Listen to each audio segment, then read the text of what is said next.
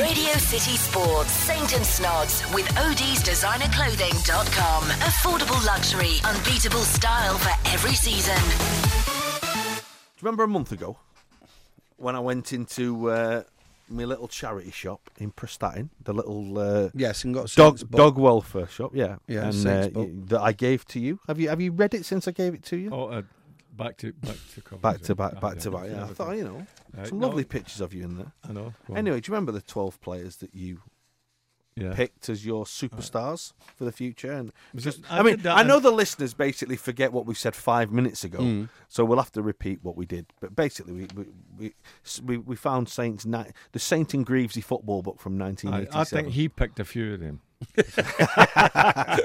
Anyway, but you picked Tony Adams, David Rocastle, John Sheridan, Paul Gascoigne, Franz Carr. Where did they go? Andy Walker, Wayne Clark, Gary Walsh, Malcolm Allen, Derek Ferguson, Nigel Clough. And our next guest, ladies and gentlemen, the man tipped by Ian St. John in 1987 to be a superstar of the future, Mr. Daniel Graham. Dan, how you doing? I'm all right, thanks very much. Cheers. Did you know that? Did you even know that Saint said in 1987 you were going to be a superstar? No, not at all. Not until the producer told me yesterday. See, Saint, there you go. Well, you were in a good crowd of players there, weren't you? You know, Gaza and all them, Tony Adams. I feel embarrassed now. Because you were one of Fergie's fledglings, weren't you? Obviously, you came through. Big Ron would have been your manager then, wouldn't he? Yeah, I signed in '86, and Big Ron was the manager then, and obviously Fergie took over in November of '86. So we only had like a few months with Big Ron anyway. What was your time like, Daniel, at Man United? Were you disappointed it didn't work out? Obviously, it's a massive club, Man United, worldwide club. So it must have been disappointing to not make it there. But you must have had some good times early in your career there. Had some great times, you know. There for just over 5 years, you know, and obviously coming as a young boy, quite an eye opener really, coming from a small village on Anglesey, coming to a city and trying to sort of get used to their lifestyle. But yeah, you know, amazing times, and I probably went there and not expecting a lot, and obviously, you know, did quite well, made the first team in the end, played a few games, and then obviously injuries and sort of lack of form sort of hampered me really, or my career there. You do know you're the only player called Daniel ever to play in the First Division in England. Is that right? We found that out this week, yeah. So you're unique in that respect. Yeah. We're blaming the pressure that Saint put on you from that book for the reason that Man United got rid. Exactly, I'm doing it as well now. What was Alex like? What was he like with you personally? Well, we had our days, like he did with everybody else. I don't want to sort of elaborate too much on things like that, but you know, he had a job on his hand. He came to the club, and I think there was a lot of changes he had to make there. There was a lot of, obviously there was a different culture of football then, and I think he had to make changes to make the best for Man United, and you know, and he did it. It took about 5 years, you know, before he started winning and everything was, and it was ready. But you know, yeah, a lot of changes, very strict, but it worked. You know, so we can't complain about that. Well, that must have been a good upbringing for you, for your professional career as well. We know you went on to play for Barnsley, Preston, Carlisle, but to get a good grounding like that as a youngster, it helps you along. Definitely. You know, obviously the discipline involved that we had there, but also it was the coaching around the coaches that we had there. We had the youth team coach. Obviously, we've worked quite a lot with. There's a lad called Eric Harrison. Yeah. Fantastic coach, absolutely amazing. And obviously brought in the likes of Bexon through a few years later as well. You know, so yeah, I mean, it's a great setup. Even better now, I would have thought. So yeah, it was a good grounding. What was Giggs like? Because he's had one unbelievable career, kept at the top of his profession right until he was 39, 40 year old. So, what was he like? I always remember him the year before he came to join us full time. And is that when his Dan? Is that when his name was still Ryan Wilson? It was, yeah, it was. And I remember presenting him with a trophy actually the year before. He used to play for a club in Swinton called Dean's, and I presented him with his trophy. And I always remember him coming out saying that he was coming next year, and obviously we all knew about him. I remember getting beat at the Cliff in an A-team game, and I remember Eric coming in and saying, "Listen, lads," says, "you're all fighting for contracts here, you know. You're all looking over your shoulders. We've got one boy here that comes next year that's just going to sail past you all." And you know what? That was it. He did. He came in, and it was unbelievable. He's unbelievable. Yeah, you can't hide talent, can you? Yeah, exactly. When you were a young lad coming through in the mid to late 80s, I think it would be fair to say, and I don't think any of these lads would ever argue, that there was quite a boozing culture at United back then with Robbo and Paul McGrath. Did you manage to avoid it? Well, yeah. Well, I was a bit young to drink then. So yeah, well, that's as I was saying before when Ferguson came in. I think that was the culture really that he wanted to end. And like you say, big Norm went, big Paul left. Also, Robbo stayed.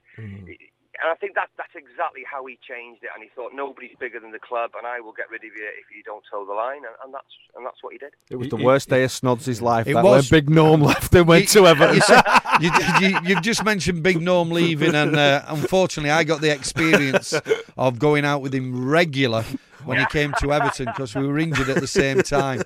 And rather than go training, Norman suggested we go to the booze and have a few drinks. So, he still likes his wine. And all his red wine is phenomenal. Yeah, His missus is worse than him as well. By the way, yeah, she does.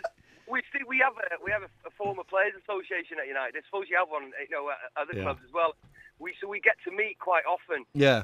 Norman's always there, and his wife and all that. He's always got shiny eyes. Now we talk about the drinking culture. Then another one arrived, and you were, a talented young striker, and then this young lad arrives from Torquay, flashy little winger, who spent probably 80% of his life around the clubs and bars of Manchester, and Mr. Lee Sharp. What was he like? Yeah, I was with him. Fantastic. Yeah, I mean, I was a little bit older then, but me and Sharpie were very, very good mates. Yeah. Still speak now, Fantastic guy, fantastic player. I mean, when I left in '91, Sharpie was there obviously a lot after I was. So, and he'd become quite established then in the first team. So I don't really know what happened sort of after the years I left. But he was amazing talent. And he just had everything though. He had the gift of the gab, he had the looks, he had everything. So I was like his shadow, really. I was at the back of him. Yeah, but you were always looking for them knockdowns, weren't you? I was always getting the shrapnel. Brilliant. So what about United now? A little bit of a resurgence under Van Gaal. Can you see him, obviously, top four? And the game tomorrow against our mighty Blues at Goodison Park. Yeah, it's not good for us there, though. I've looked at the stats, and I think we've only won one in the last 5 there, and... the last 4 games for United, I've just looked at the performances and the change is amazing. I don't know what you put it down to. Obviously, he's obviously stumbled on the right team or whatever, but just the pace that we've played at, I think. We've played a higher tempo, we've pressurised higher up the pitch, and it seems to have suited. Maybe we're not a team now that can dictate the pace of games. Maybe we have to play one way. But yeah, the form is a lot better, and it's a lot pleasing. But we've still got some important games to come. Dan, you've been doing some managing, haven't you? You did some work at Llandudno. What else are you up to? Yeah, when I came out of pro football, I could have stayed in for another couple of years, but decided to move back to Wales, and I ended up working with the Welsh FA. So I got fully qualified as a coach there, and then obviously started coaching at my local club where I'm living in Llandudno now, and then obviously became the manager. And then obviously family took in. I've got 3 young girls now, so that keeps me very busy. And I really had to pull away from that side of football, from the coaching side, just through life commitments, really. Obviously, still follow my local team where I live now, and they've done really, really well. They've won the league this year. They've been promoted to the Welsh Premier, so it's good for them. And yeah, obviously still following United and obviously just football in general. Were you a United fan as a kid? Oh, what do I say? There's a lot of people listening. Go on, say no and tell us who you supported when you were a kid. Well, I'll tell you, I was born in England as it happens through Welsh parentage, but You've got a little bit of Midlands in you there, a little bit of Staffordshire. Oh, have I? Yeah. Must be my phone. I was born in Cannock, so the team I supported was Walsall. Oh, brilliant. Yeah. So that was the team. I still follow them now, making sure that they're doing all right. Brilliant. Well, listen, mate, it's been really good to have you on. Thanks ever so much. You're very welcome. Cheers, Thank pal. you. Really Good luck enjoyed with that. everything you Good luck do. with everything you do as well. Yeah. Cheers. Thanks a lot. Cheers. There you go. Your star from 1987, Another. picked in your book. He does a good speaker. Yes. Very good. It was really enjoyable. Yeah, that. yeah, it was. And we've discovered why he didn't go on to be a star. The fault was Norman Whiteside and Lee Sharp. Yes, killer.